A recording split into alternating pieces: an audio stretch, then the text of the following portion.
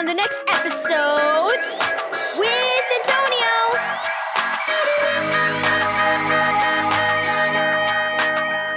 Thank you, Keys for Kids Ministries, for this daily devotional. The Right Bait, Part 2. Read Matthew 4, verse 18 through 20, and Romans 5, verse 6 through 8, and 1 John 4, verse 7 through 11. Natalie was grinning as she climbed into the car after church. "Can I go fishing next weekend?" she asked. "My youth group leader said I should." Dad chuckled as he started the car. "You hate fishing, so there's gotta be a catch." Natalie's brother, Gavin, laughed. "Good one, Dad." He turned to his sister. "Get it? Catch?" Natalie rolled her eyes. "Our lesson today was about being fishers of people," she exclaimed.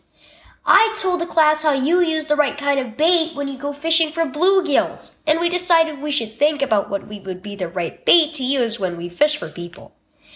"Interesting," said Mom. "But what could possibly be better than what Jesus already offers us? Eternal life with him."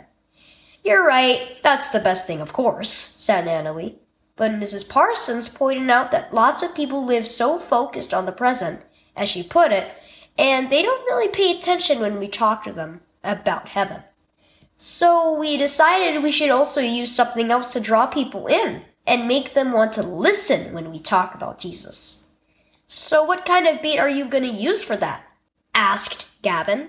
"Love," said Natalie. "Love!" Gavin made a face. "I don't like mushy stuff." "Not mushy stuff," said Natalie. "Mrs. Parsons says love can take different forms. Next weekend, it's going to take the form of a party." "That's more like it," said Gavin. "But how can a party be bait?" "Well, it's the kind of thing our friends will want to come to, and it will give us a chance to show them God's love," Natalie replied.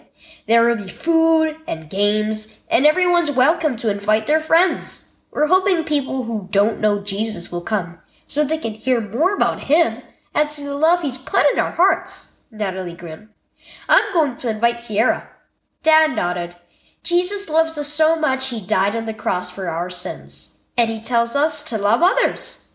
Love is the bait we use to draw more people to him. Win others through love. Key verse. By this all will know that you are my disciples, if you have love for one another. John 13, verse 35. Are you fishing for people? Are you sharing the good news of Jesus with others so they can know him as their Savior too? What are you using for bait? The Bible says it's our love that draws others to Jesus.